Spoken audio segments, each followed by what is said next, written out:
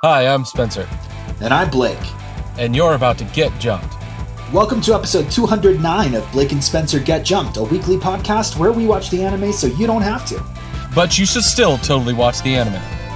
This week on Get Jumped, we're watching Full Metal Alchemist Brotherhood episodes 55 through 57 and reading the first 3 chapters of Nisekoi, where in one, you have a whimsical forced romance plot in the context of the mafia, and in the other, you have a deadly serious attempted coup to stop a megalomaniac from committing genocide.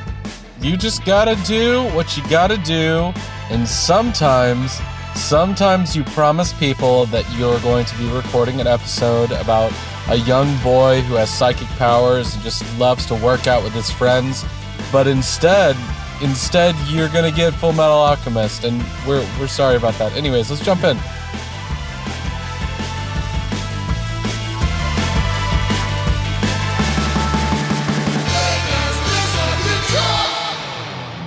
I don't know why you have the need and, frankly, the gall to call me out like that. The fucking audacity. Frankly, the gall. Yeah, I don't, it's so funny when you, make stupid mistakes like that. Because we've been doing this podcast for 1,000 years, I think, is the answer. Yeah.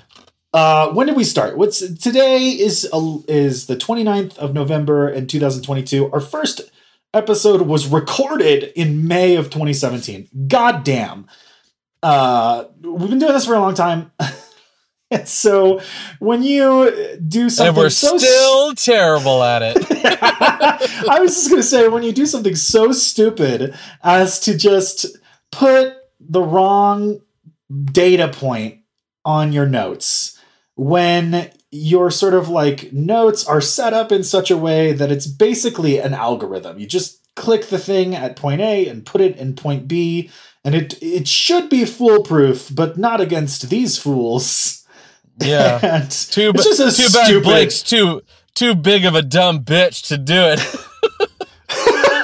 I finished watching Full Metal Alchemist today. I was like, those episodes were great. What a cliffhanger. And then Spencer texts and was like, wait, are we watching Mob Psycho or Full Metal? I looked at my notes. I was like, I can't believe I did this. It's so easy not to make this mistake, and I still did it.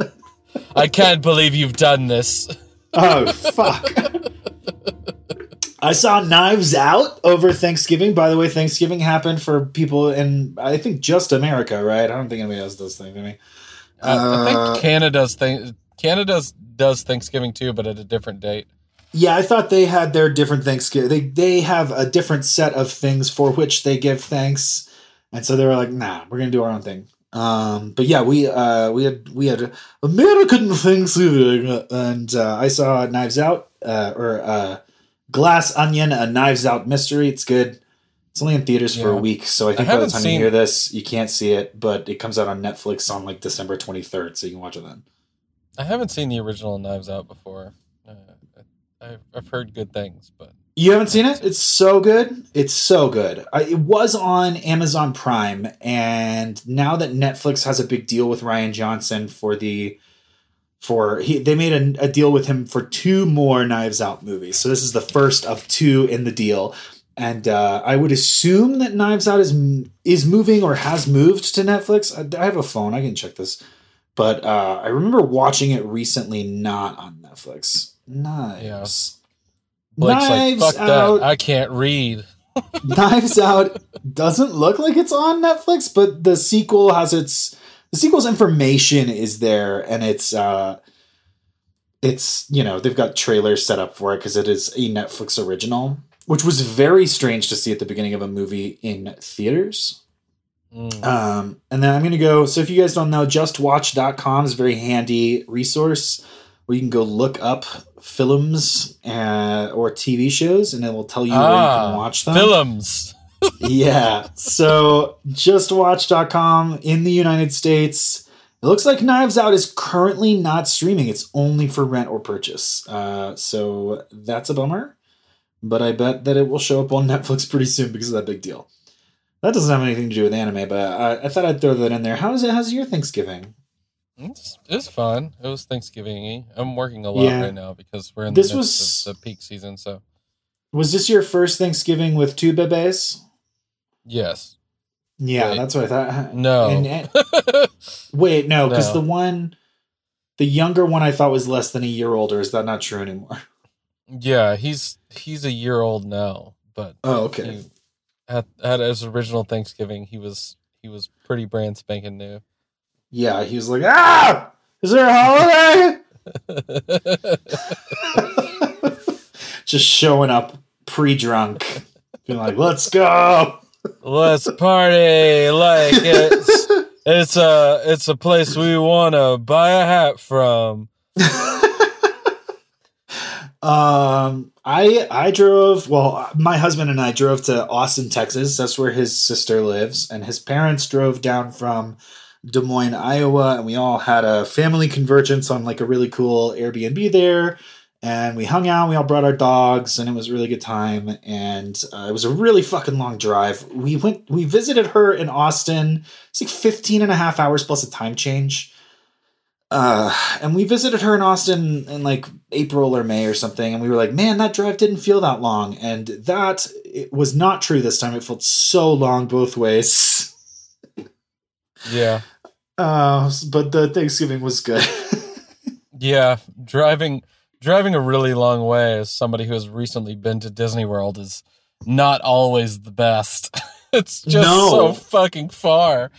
Well, oh, man. I remember when we drove back from Anime Central, and it was like we were going to stop in the middle because this was before his parents lived in Des Moines. And so there was no like prearranged midpoint between like Chicago and at the time I lived in Cheyenne.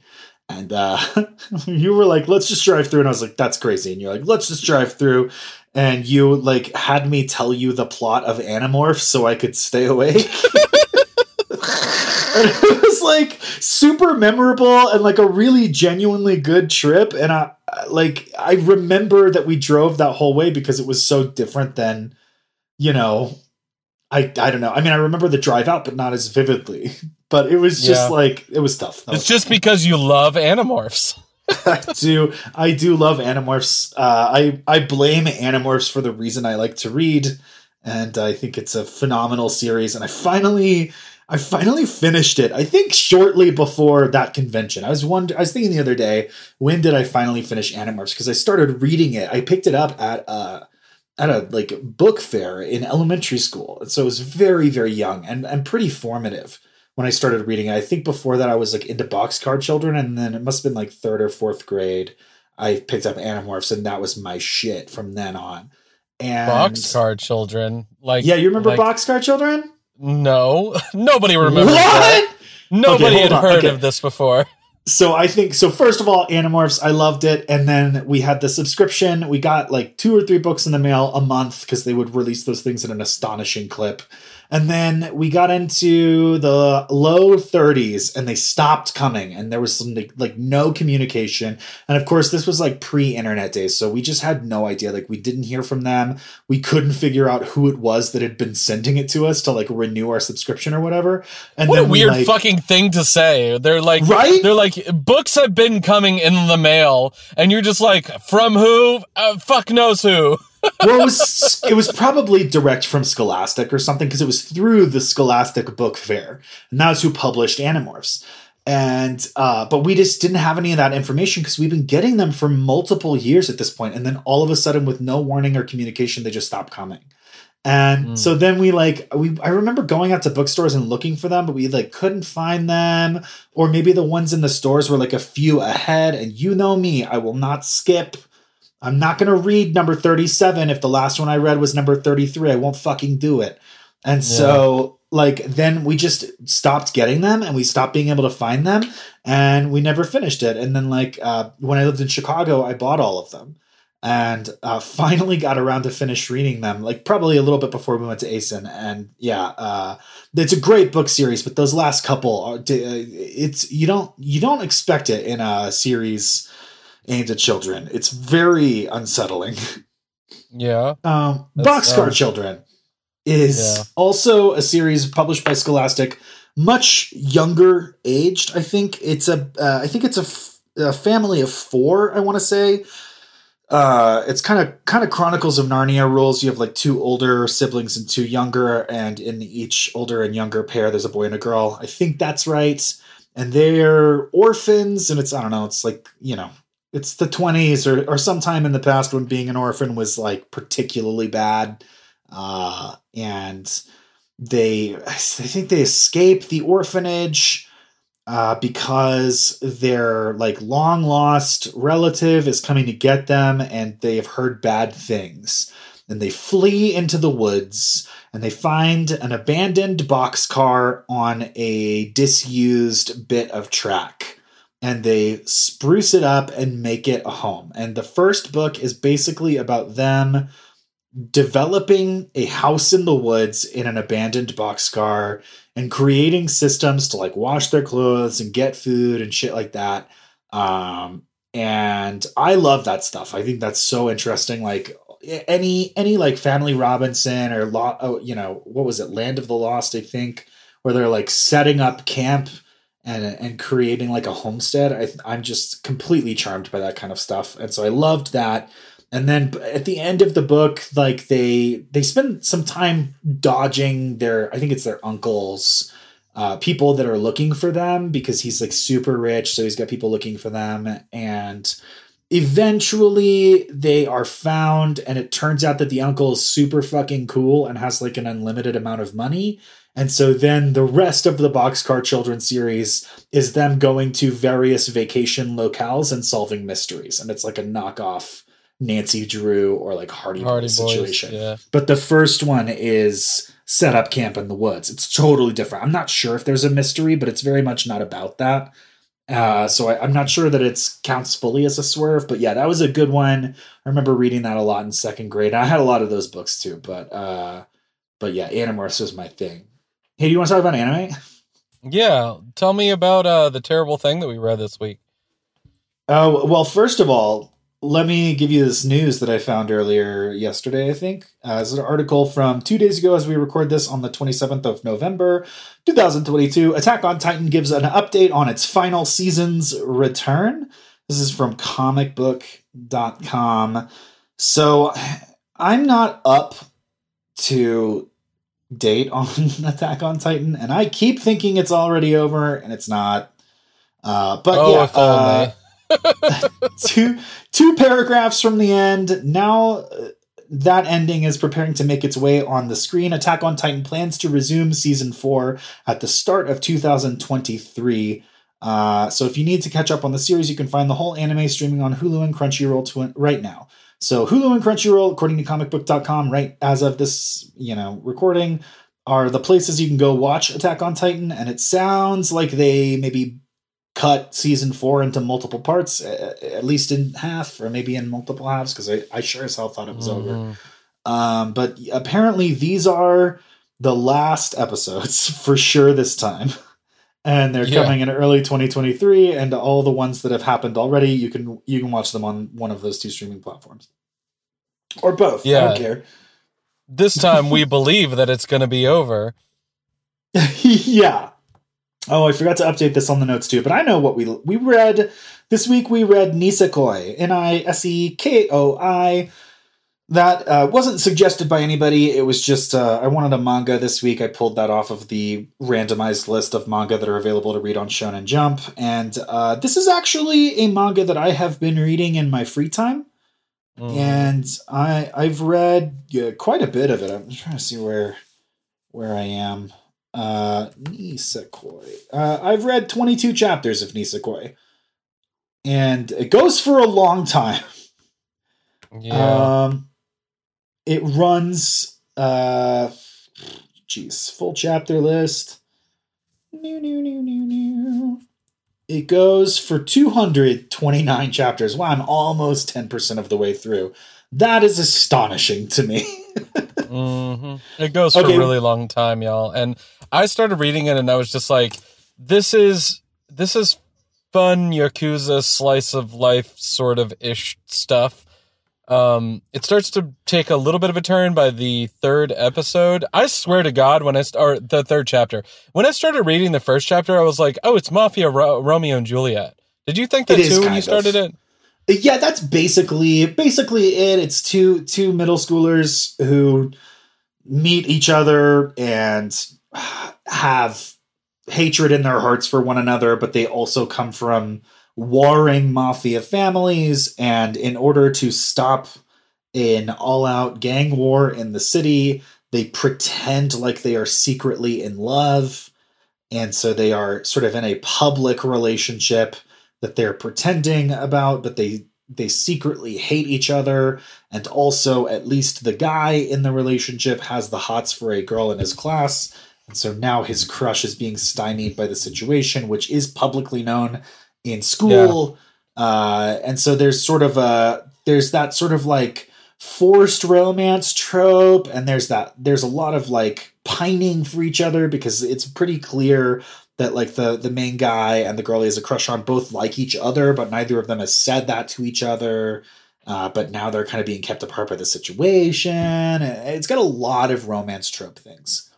And I would say, for me, this feels a little bit less like a slice of life. I mean, it is ultimately, with big asterisk next to it, somewhat grounded in slice of life scenarios. But I would say that this is romance. And romance we can argue over whether or not romance is sort of like a segment of slice of life, or if there is a, Venn diagram with a lot of crossover. But yeah, for me, I felt like this was much more just sort of firmly in the romance zone. And so it was a lot less about like living the day-to-day life with them, and a lot more about like setting up scenarios that would cause tension or comedy in the, or romance in the grand scheme of romantic ness. Yeah, that's a fun term for it. Let's just call it romanticness. Yeah.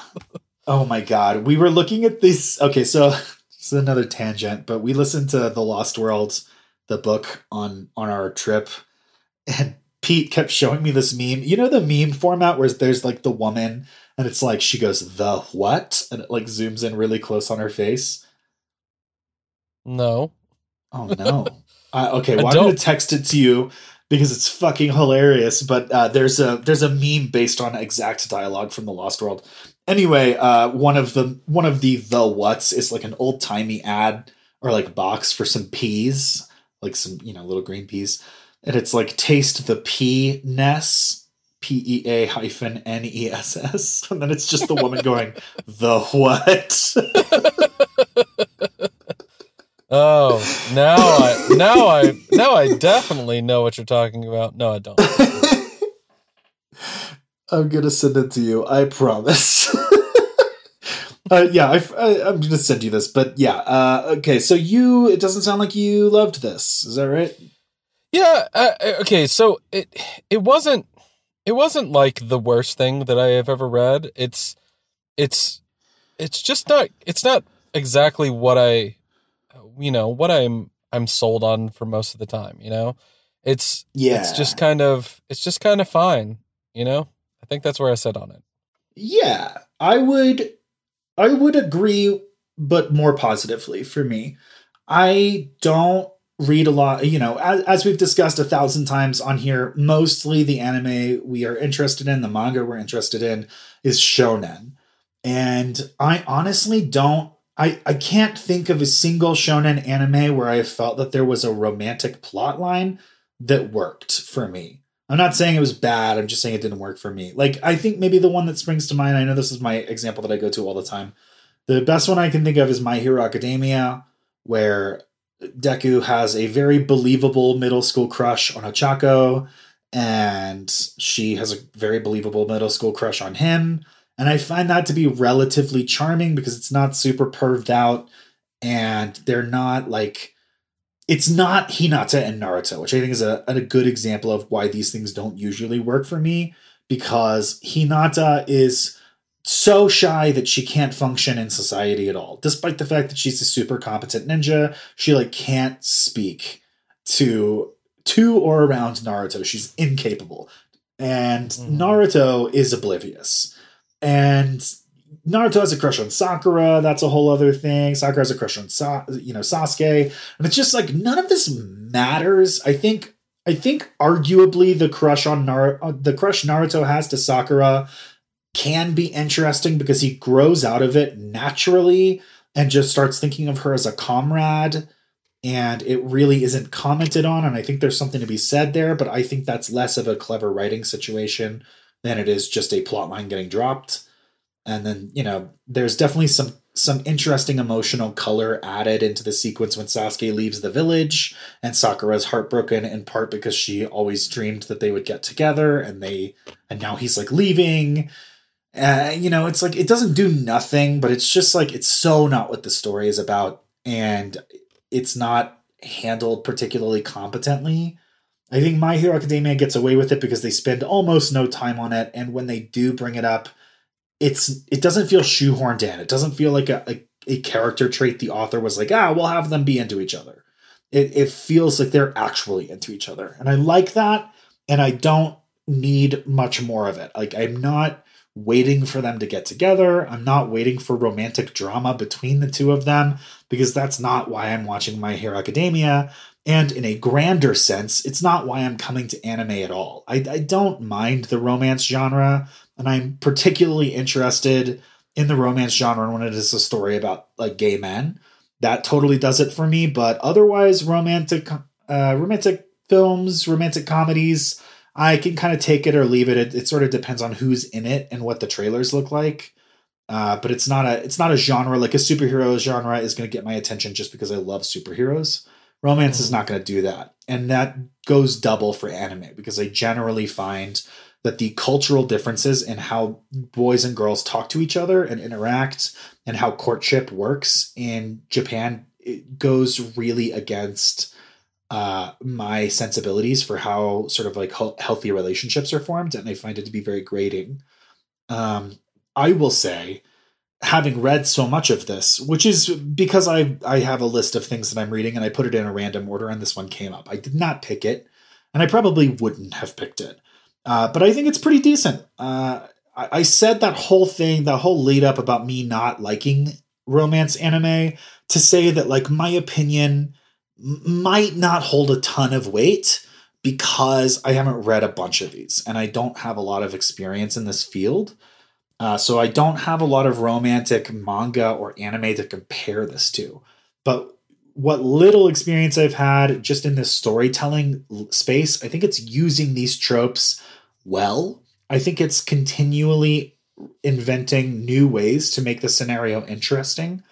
22 chapters in, I'm still having like moments of surprise and intrigue as far as like how these characters are developing around each other and how the sort of like romantic interests established at the beginning of the story have been warped around different circumstances and scenarios. I just think if you're into anime, or if you're into romantic manga, this is probably a pretty good one. If you're curious about it, like if somebody asked me like, hey, recommend me a romance manga, one, I'm not sure I could think of another one, but I would not feel any qualms about recommending this to them. So it's definitely not for me, but I'm reading it because I have a compulsive desire to consume things. And it is one of the things that came up on my list of consumables. And I never want to read it as much as I'm looking forward to reading more like of the shonen stuff that I'm also reading. But given that it's not what I would reach for, and it's not necessarily what I'm in the manga space to see, I'm reasonably happy to be reading it when I am reading it. Yeah. Yeah. Also, there's a short manga series. It's over 200 chapters, only 20 episodes for the manga, for the anime. So you can watch it, but I'm confident that it will not finish the story. Yeah. Okay. Well, we also have Full Metal Alchemist Brotherhood episodes to talk about. Let's go ahead and get into those. Blake, what's happened previously on Full Metal Alchemist Brotherhood? There's alchemy.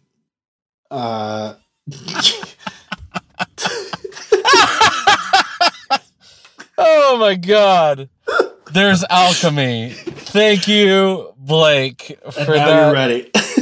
Just a beautiful segue into episodes. What if we just left it at that, Blake? Well, Well, I think some of our listeners genuinely don't, like, they skip through our previously on segments, so probably a lot of people would not be bothered. But yeah, there's so much going on in this story. It keeps getting more complicated, so it's hard to summarize. And of course, like, one of the main characters it's a story about two brothers. And every fucking time that joke from Rick and Morty gets in my head. But one of they are the main characters. There's plenty of other. They're just two brothers. It's just two brothers.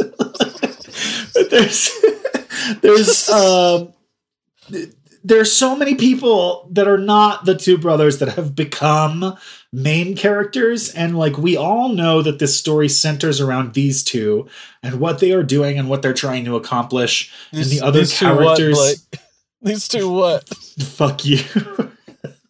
These two siblings, and two brothers. It's just called two brothers. But what they're trying to accomplish is the core of this story, but there are so many other people that have risen to sort of like co-main character because of how sort of like sprawling and epic this story is. And then, like, ironically, in these episodes, like, one of the brothers only shows up basically for like a brief flash at the end of the third episode that we watched today. So what I'm getting at is it's hard to summarize what's going on. But basically, Ed and his brother Al, they made a mistake using the sort of anime magic system of alchemy, where they tried to bring somebody that had died back to life. This was forbidden. They thought it was forbidden because people are bad at alchemy, but it was actually forbidden because doing so opens a doorway to some other dimension that's not cool. And it fucked him up. It left Ed with only one arm and one leg remaining. So these days he has prosthesis for the ones that he lost. And then Al lost his entire body, and Ed had to bind his soul to a suit of armor using a blood seal. So they have been searching for this thing called the Philosopher's Stone. The Philosopher's Stone allows you to get around the rules of alchemy, so you can do big things without having to pay big things to do them. And they were going to use this to get their bodies back to normal. Unfortunately, they have found out a couple of bad things about the Philosopher's Stone. The main one is that the Philosopher's Stone is made of people. It is Soylent Green. So you make a Philosopher's Stone. It's not a mythical thing. It's a real thing that you can make.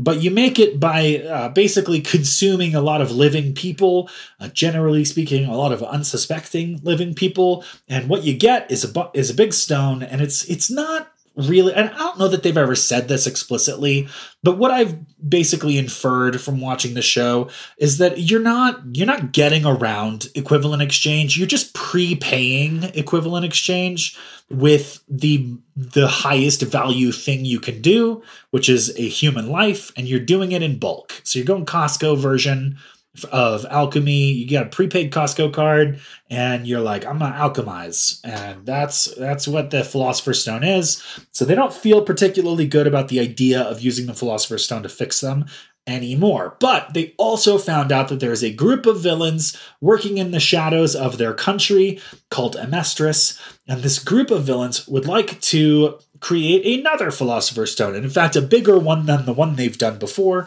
by turning the entire country of Amestris into a Philosopher's Stone. I'm not sure if this like catches all the fields on the outskirts of the country, but it's covering most of it, if not all of it. That's bad because they and everybody they love live in Amestris, and they don't want them to die being turned into a power grab by some, semi-immortal villains. Speaking of which, the villains are semi-immortal because they are homunculi. They are human-like beings that were created using alchemy. They all have Philosopher's Stones in them, and so when you kill them, you basically burn up one of the souls in the Philosopher's Stone and they regenerate. So in order to actually get rid of them for goodsies, you have to kill them like a bunch of times so that their stone can't replenish itself. And then they finally, Thanos dust away.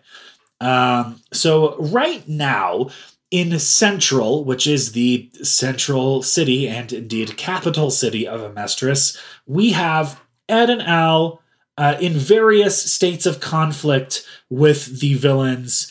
Al was just in a big fight, kind of on the outskirts of the city, and like I said, he doesn't really show up in these episodes, so he's just been busy fighting, and he's probably heading in toward where the main fighting is. Ed is in the sewers beneath the city, where he has met up with another main character, Colonel Mustang, and a small group of allies. And after Colonel Mustang was about to turn super murder villainous in the last episode, they talked him off the ledge. They're sort of down there dealing with a wandering band of undead, essentially zombies. They're called mannequin soldiers.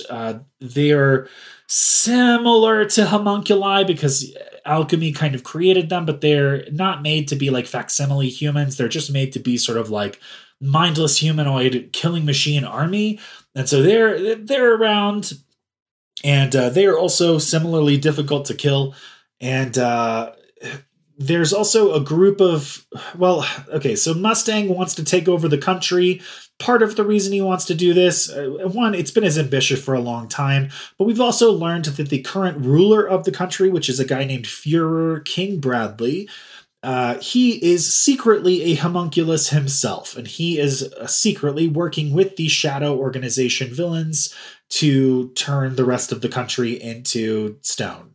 And so Mustang has decided that now is his moment as part of stopping their big plan, because they are right on the cusp of what's called the Promised Day, which is when the villains are going to try and launch this attack and turn everybody into a Philosopher's Stone. Mustang is using this as an excuse to enact a coup and to assert himself as leader of the country. Conveniently, Führer King Bradley was in a train accident somewhere out in the country and is presumed dead. I think presumed by everybody not in the audience of the show. Everybody was like, man, he survived more than this, but he has not been seen in quite a few episodes and has been presumed dead by the characters in the show for that time. So there's currently no ruler, and it's basically the military of the country has been sort of schismed between people who think that Mustang should be the new ruler and people who are a little bit more sycophantic to the order that has been. There's also a group from Briggs, which is a fortress in the north. They are led by Olivier Armstrong, who's the baddest bitch around. She has brought them here to help with the coup, essentially, because she, through a series of other plot points, was brought in to the villainous, shadowy conspiracy, to a group of people who are, normal military folk who have learned about at least part of the conspiracy and believe that they will become like immortal in this new world order. And they thought that Olivier, because she has a reputation as a hard ass, would be into that, but her hard assery comes from a deep held code of ethics, and so she immediately turned on them. Basically, she let them tell her their entire plan and then murked them. And she has now found herself the target of the villains. They have sent the homunculus Sloth after her, who is a big, strong boy. And her brother, they're both last name Armstrong, but their brother, I can't remember his first name. He usually is just called Armstrong, and she's Olivier Armstrong. They are fighting together against the big homunculus, but also some of the mannequin zombie soldiers are pouring into the room. So things are kind of desperate for them. And at the end of the last episode, Izumi, which is Ed and Al's former teacher, showed up to assist in the battle against the Central Forces. And she showed up, I think, in the same place as Olivier and Armstrong. So she has just appeared. And also, there's Father and Hohenheim. Hohenheim is Ed and Al's dad. He was turned into a living Philosopher's Stone a long time ago when he was tricked by the character that now looks exactly like him and goes by the name Father, who was a homunculus. That tricked him into thinking he was helping the homunculus be free of its cage, and instead it turned an entire civilization into a Philosopher's Stone and made itself functionally immortal, while at the same time making their dad functionally immortal. And now Hohenheim and Father have been sort of working behind the scenes to enact their various schemes. Father trying to, turn another city into a stone, and Hohenheim trying to organize some sort of resistance against that. He is now down in the base of operations, confronting Father and trying to stop him from doing that. And I think that's basically everything you need to know. Oh god, there's Greed. Greed is another homunculus who was previously killed but brought back to life, put into the body of a ruler from another country across the way. And that ruler has a ninja sidekick named Fu. It's like a ninja bodyguard. And they are also going to be relevant here in these episodes. So that's got to be it, right? That's got to be it. There's so much other stuff going on. Oh, my God. I think that's it for these three. Let's go! Let's go 55. Into episode 55, The Adult's Way of Life, where, while in the middle of a fight, the Armstrongs are having a very difficult time dealing with Sloth. However, Azumi and her husband are going to swing into the fight in order to swing the battle into the direction that they want, ultimately defeating Sloth, but not before the most important adult man with giant peck relationship will be established in this show. They're so just going to flex. They're like so flexy at each other, and also like let's touch each other's hands, and also like they were that meme of like those two big strong men with like beards shaking hands inside of this moment where they're just staring at each other lovingly, each other's eyes. It's just a fucking great sequence. I think Armstrong is presumed straight.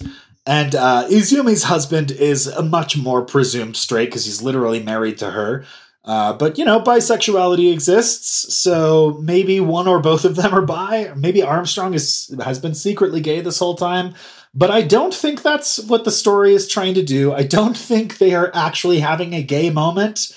Like, this moment is not intended by the story or the creator to indicate that they are sexually interested in each other. But when you watch it, it is really hard to read it any other way. And it's happening in front of his wife. It's so weird.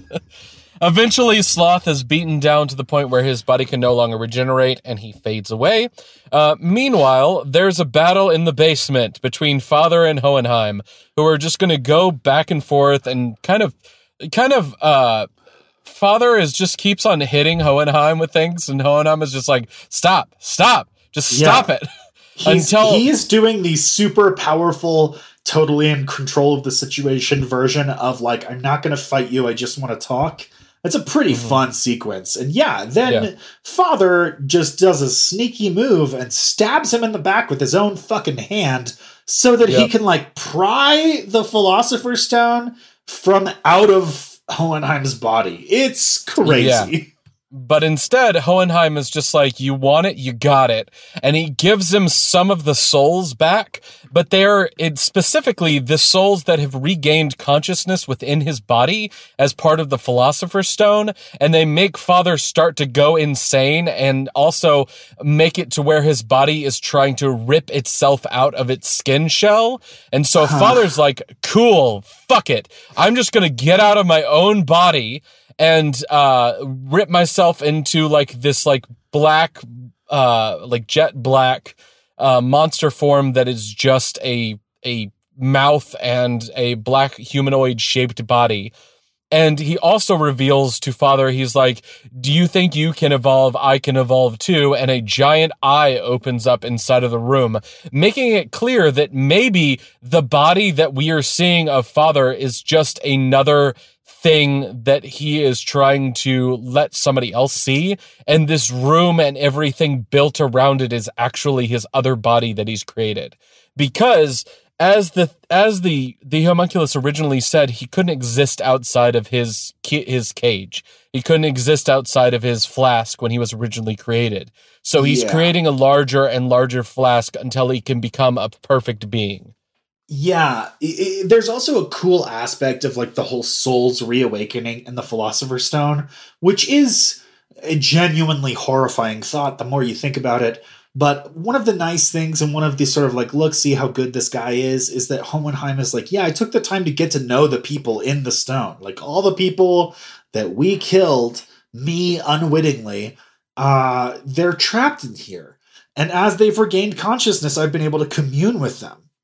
And I'm not 100% clear on the mechanics of this, but it is essentially stated or implied that the fact that Hohenheim got to know these souls in the Philosopher's Stone And the fact that like their stones were created at the same time, so the souls are kind of like linked, or maybe like the souls of the people appear in both stones. I'm not completely sure how this works, but essentially because Hohenheim was like, yeah, these were people, and I didn't realize we were sacrificing people, but in the aftermath of that, I was able to sort of treat them as people, and that has given me the ability to like overpower you in this moment. It's really cool, and yeah, like Father turns the tide and reveals that like, even if you destroy his body, you're not going to that's not going to be enough to beat him.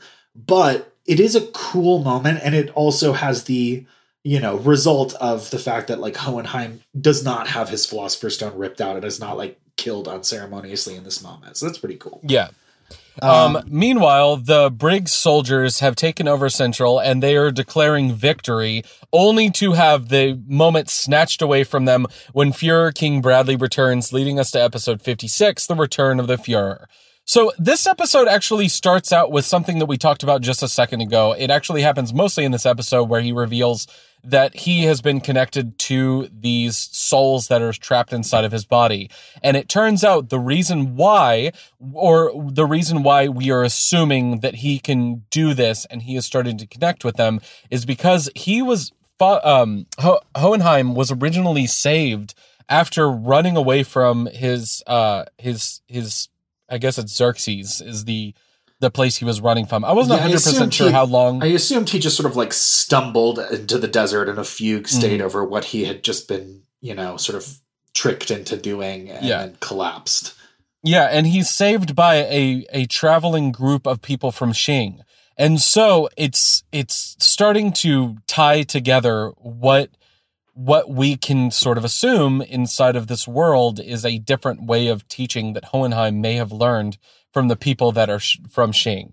Yeah, because Xing has what's called alkahestry, which seems to function very similarly to alchemy, but is enacted in similar but slightly different ways, such that if you had a character performing alkahestry and it wasn't called alkahestry, you would be forgiven for being like, they are doing alchemy in a unique way. And so they're really similar, but in a major moment, we've seen alchemy get shut off, but alkahestry was not. And what little conversation there's been about the two seems to indicate a certain sort of like a belief pattern about where it comes from that influences how people who are alchemists utilize their alchemy versus those who are alkahestrists utilize alkahestry, that gives alkahestry maybe like a different channel to utilize the same or similar abilities and powers, such that when, somebody like Father tries to turn off your powers, he might not have access to alkahestry because it's using a different set of knowledge that he doesn't have. Hey, Spencer, the Fuhrer is coming. The Fuhrer is coming. We're done. We're done already with this. Oh my God. Anyways, well, here's the other thing that's going to be happening, and it's pretty fucking important. The Fuhrer is coming. is revealing that he is just insanely powerful to the point where nothing is going to stop him from getting to where he wants to go. And he is going to have a full-on Master Chief moment where he is going to fight his way up a hill and straight up throw a frag grenade inside of a tank and blow it up in order to get where he fucking wants to go. That's a really good example. Like, yeah, he's totally Master Chiefing his way through, but it feels bad, man, because he's the villain. And like, he's Master Chiefing his way through a series of mooks. So I'm not like emotionally invested in all the people he's bumping off here, but I am emotionally invested in the people that they're working with and for. And it does not feel great to just watch him mowing them down with relative ease. Like, he spends a few minutes on the tank, but he takes it out. Like, it's pretty decisive. Yeah. It's basically like, if this weren't such a fucking tank, I would have been done with this in seconds. But, I gotta work around the tank of it all. Oh, yeah. That fucking moment, too, where he just, like, stabs the guy through the hole in the side of the tank. And he's just the other dude is like, take his position. You're like, no, man. Why would I fuck? No, fuck you. You take his position. Yeah. Mind your business. Yeah, I would have bailed. Yeah. Well, of course, there's no bailing here because you're stuck in a tank and a guy who wants to murder you is outside of it. So it's a real lose-lose situation, and they do. And Bradley basically is like cutting, because he's like a master swordsman. He's also a homunculus, and one thing about the homunculi is they each have an ultimate something. Some sort of like supercharged. It's basically the idea that they contain a supercharged aspect of humanity, I think, is sort of the core idea behind it. Although, of course, it's very anime, so that can be a bit abstracted. But his ability is an ultimate eye. And I guess it's sort of similar to the Sharingan from Naruto, where it's like, my special eye gives me the ability to see things at a speed, see things and react to things at a speed that, the normal human eye just cannot facilitate. And, I don't think he's like, it's not the Sharingan eye. He's not copying people's abilities, and he's not predicting their movements in a sort of like ninjutsu magic way, but he is a deeply skilled combatant who is able to use this unfair advantage to essentially outplay all of his opponents at almost every turn. And you have to be insanely skilled just to not instantly die from him. And he is cutting a swath through these people. And then he like makes it almost to, I think, the like central, like the headquarters building that he's trying to get to. Or he's like in a part of it. He's outside. He was inside when he was fighting the tank, but now he's outside again, and he's not quite where he wants to be. But he's going to run into a couple of characters we know. One of them is Buccaneer, who's a big loud boy with a metal arm from the Briggs Fortress. He is going to seemingly get right past Buccaneer. He's about to kill one of Mustang's subordinates when Greed shows up and is like, "What's up, bro? Let's fight." Mm-hmm. Yeah, the problem with fighting against Greed is not so much that he's going to have a really hard time with him. It's that Greed has ultimate... I don't know if it's called ultimate guard, but it's the ultimate shield, I believe is what it is. Yeah, I think shield. What he is able to do, though, is he is able to fight on par with Bradley because he is able to harden himself to the point where Bradley can't just immediately cut with a normal sword what he could cut most people with, because most people are dealing with a thin layer of their body that is just able to be cut normally with a sword. Most people call it skin. Yeah. Yeah, not some Spitzer, people do. Great. We've learned strange things about you today. Yeah, strange things about me. Anyways, yeah, so that is going to be the way that Bradley is going to normally deal with people, but he is having a little bit more of a difficult time fighting against Greed, and it gets more difficult leading into the next episode, which is called Eternal Leave. And this episode, we're really going to be dealing with the fact that more and more people are just like, Bradley? Yeah, let's go fucking fight Bradley. There's Bradley over here. Let's get rid of Bradley. Yeah, I will say the Greed thing is nice because it's a bit of a grudge match. Because as I said 1,000 years ago in the previously on section, Greed is a homunculus who was killed. And he was actually specifically killed by Fuhrer King Bradley, because he sort of rebelled against the homunculi, because he's Greed, and his defining character trait is sort of being selfishly out for just himself. And so he didn't quite align with their goals and wasn't quite into like working alongside them. And so King Bradley found him and killed him. And then his like soul sort of essence was returned to the, I don't know, primordial ooze that Father is kind of maintaining to create his homunculi out of. And it was reformed and put into the body of Ling from Xing. And now Greed sort of like shares consciousness space with Ling. So they don't really comment on it, but basically like Greed was killed by this guy before, but now he's in a new body, is a slightly different perspective, and I think Ling is able to utilize his own skills as a sort of like ninja-esque martial artist to more effectively maximize the abilities of the ultimate shield. So where Fury King Bradley beat the shit out of him earlier because he wasn't able to harden himself fast enough, now he is able to react to that. Then, like I said earlier as well, there's this guy named Fu. And Fu is sort of an older man, but he is a super powerful, well, relatively speaking, not Naruto levels, but he's a very, very capable ninja bodyguard. And he shows up because Greed, again, is in the body of Ling. Fu is Ling's bodyguard. And Fu is not about Ling being Greed now, but Greed and Ling share a body, and he like saves Greed. He actually, this is like the best line in the show to date, maybe, where he's like, Greed is like, thanks for saving my ass. And Fu is like, I wasn't saving you. I was saving the body of my master. And Greed goes, well, it's the same ass.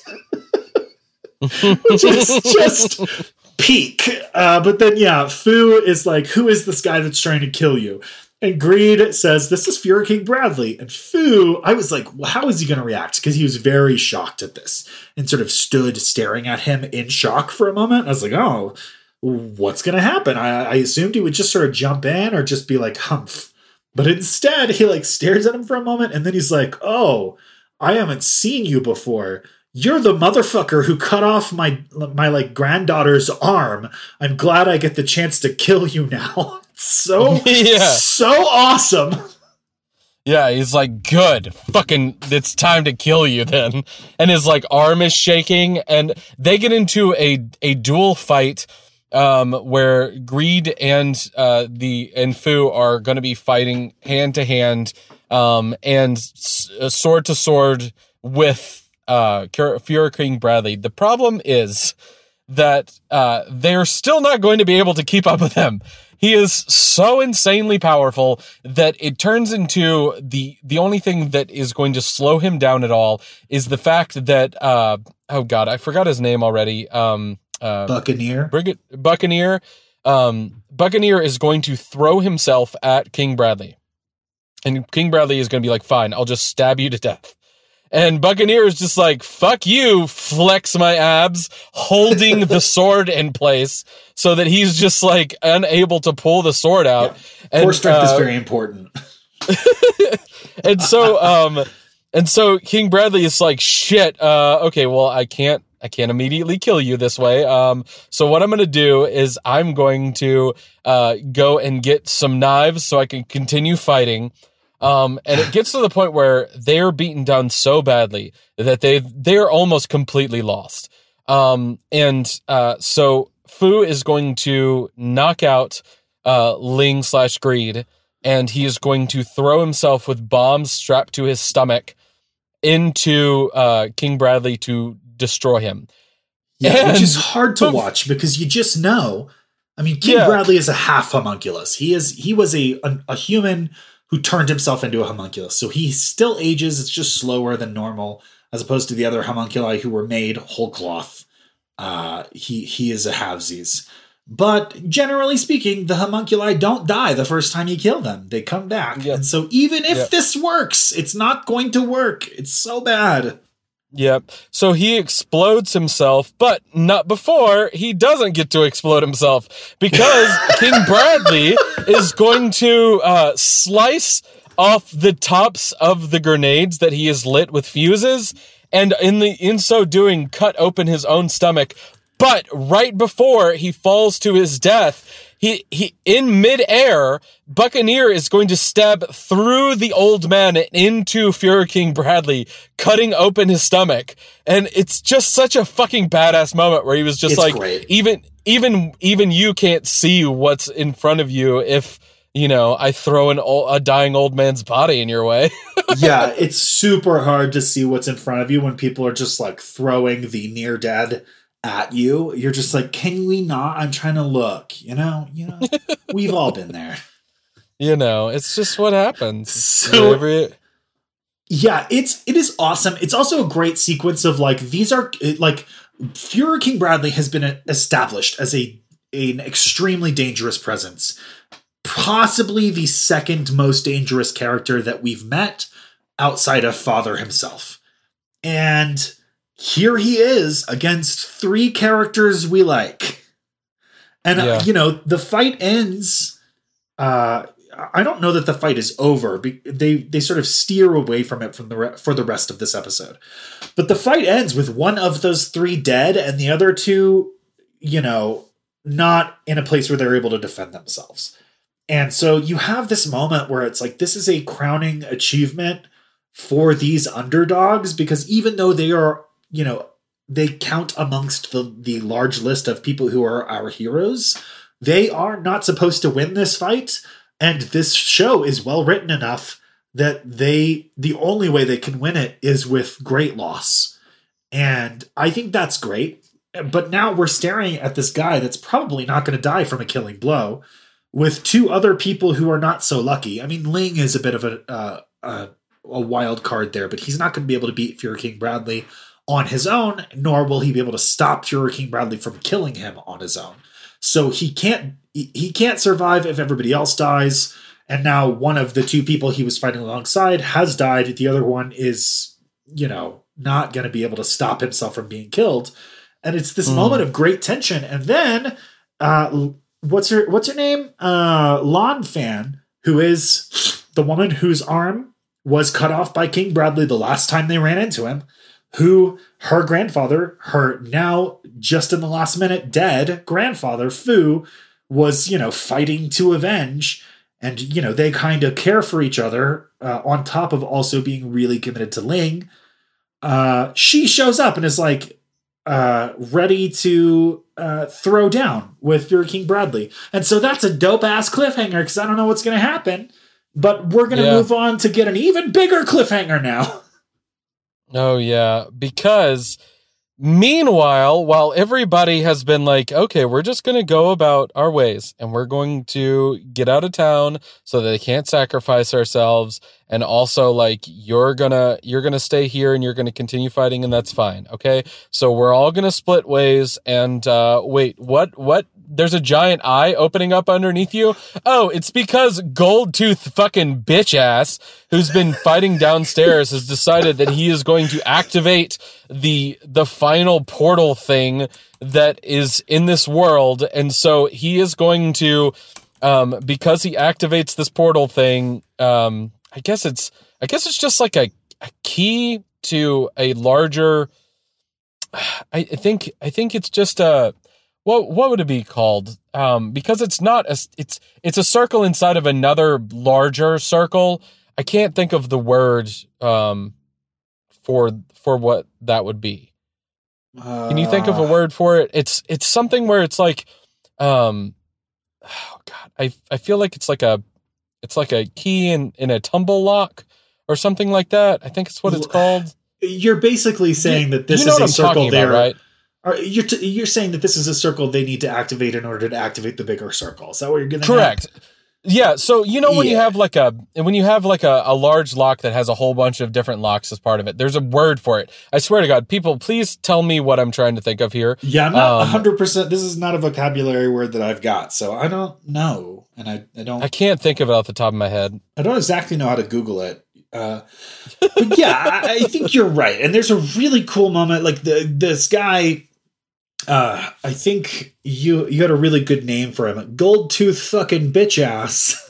Yep, Goldtooth bitch ass. He's the dude who made Fuhrer King Bradley into a homunculus back when he was just a normal boy. And they tried to do that with quite a few people. I believe when we got the backstory on how Fuhrer King Bradley was made, that we were led to believe that there were a series of attempts that failed, and we were led to believe that those failed attempts led to the death of the subject, and then they got another one. It seems that while that might have been true for some of them, that was definitely not true for all of them, And a lot of people who were they attempted to turn into a homunculus king were actually turned into basically like half homunculus strong boys. And he now has an army of them, and they're going to try and slash Ed and his group up. And so they have a little fight, and then they're doing okay. So Goldtooth fucking bitch ass is like, I'm going to call the remaining ones to me and absorb them into this ritual for this transmutation circle. And it's in that moment that there's a really cool thing that I love. And I agree with some criticism that I saw a long time ago of Brotherhood, that because Full Metal Alchemist already happened, they cut some corners on some storytelling. And one of the corners that they cut is that in one of the first shots of the show, they sort of give away the fact that Central is arranged like a transmutation circle. So unless you have forgotten that, you can probably see this coming from a mile away. And I think that this would have been a better reveal if they hadn't spilled those beans quite so ineptly. But that said, this moment is when our heroes realize that that's true. And Ed is like, oh shit, this whole city is a transmutation circle. That is bad. And then he's like, a transmutation circle has 5 points. And we know that they've been making points underneath the laboratories, but there's only 4 laboratories. And then he remembers that there was a 5th laboratory that existed but was abandoned. And so he had misassumed the information because he was only thinking of the active laboratories as spots. Then he realizes his mistake, and at that moment, it is too late, and Goldtooth fucking bitch ass enacts the transmutation ritual circle thing and consumes the oops, this didn't turn out to be a Bradley boys, and starts some sort of horrific something or other that has really fucked up consequences, and I want to know what happens. I want to know what happens. Yeah, because like I was like, is this the final ritual that our heroes have to stop? Because I wasn't expecting it to just get going. But 2, a big fucking eye appears underneath Ed and Al and their teacher Izumi, all of whom committed the alchemical taboo to try and bring a human back to life, all of whom paid a deep, devastating price, and all of whom who have seen the truth, which is whatever the hell is at the other side of that like dimension that you glimpse when you try to do this thing. And they have been able to sort of like shortcut alchemy ever since. And underneath all of them, a giant eye appears, and then tendrils, like shadow tendrils, jump out of that eye and grab them and dissolve them. And so, like, our 2 main characters and their teacher have just been dissolved in front of the eyes of our other characters at the beginning of some horrific ritual that will probably dissolve everyone else into a Philosopher's Stone. And then the episode just fucking ends like I'm going to be okay with it. Yeah. It is pretty fucking brutal, to say the least. It's so good. Yeah. It's really good. And that's where we're going to leave it off, because that's the way the show works. It's going to leave you... the news goes. Yeah, it's going to leave you with a beautiful cliffhanger, and you're just going to have to deal with it until next time on Dragon Ball Z. Anyways, until we'll see you next 4 week. weeks from now, or some amount of time, because it's the holidays. Yep. All right. We'll talk about what's coming on next week. Next time. Just a minute.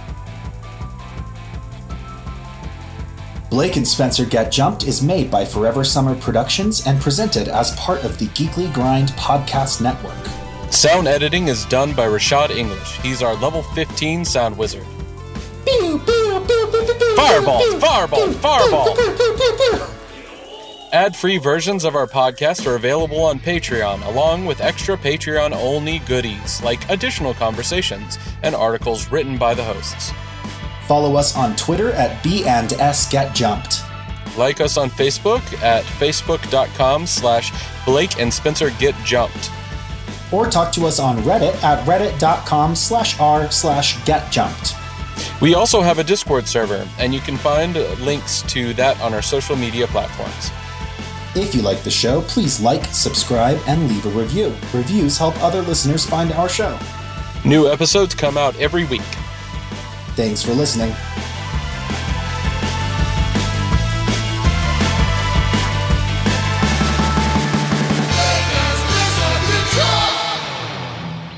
Hello, my name is Jeremy Snow, and I'm the founder and editor-in-chief of The Geekly Grind, a geek-centric website that covers all manners of topics from video games and anime to tabletop games, board games, comics, and more. If you're looking for a website to add to your daily rotation for some of the latest news, reviews, and overall takes on where geek culture is headed, make sure to bookmark thegeeklygrind.com and pay us a visit.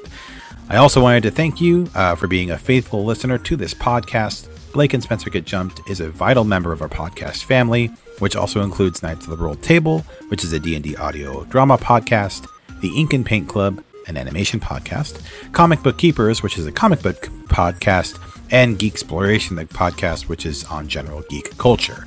We also have the Geekly Grind podcast, which provides audio renditions of our published articles, special guests, and more. Make sure to seek those out and listen to them wherever you get your podcasts. Thanks again. Next week on Blake and Spencer Get Jumped, for real this time, we're watching Mob Psycho 100 Part 2, Episodes 10 and 11. I refuse. I refuse because I've already done a joke about this, Blake.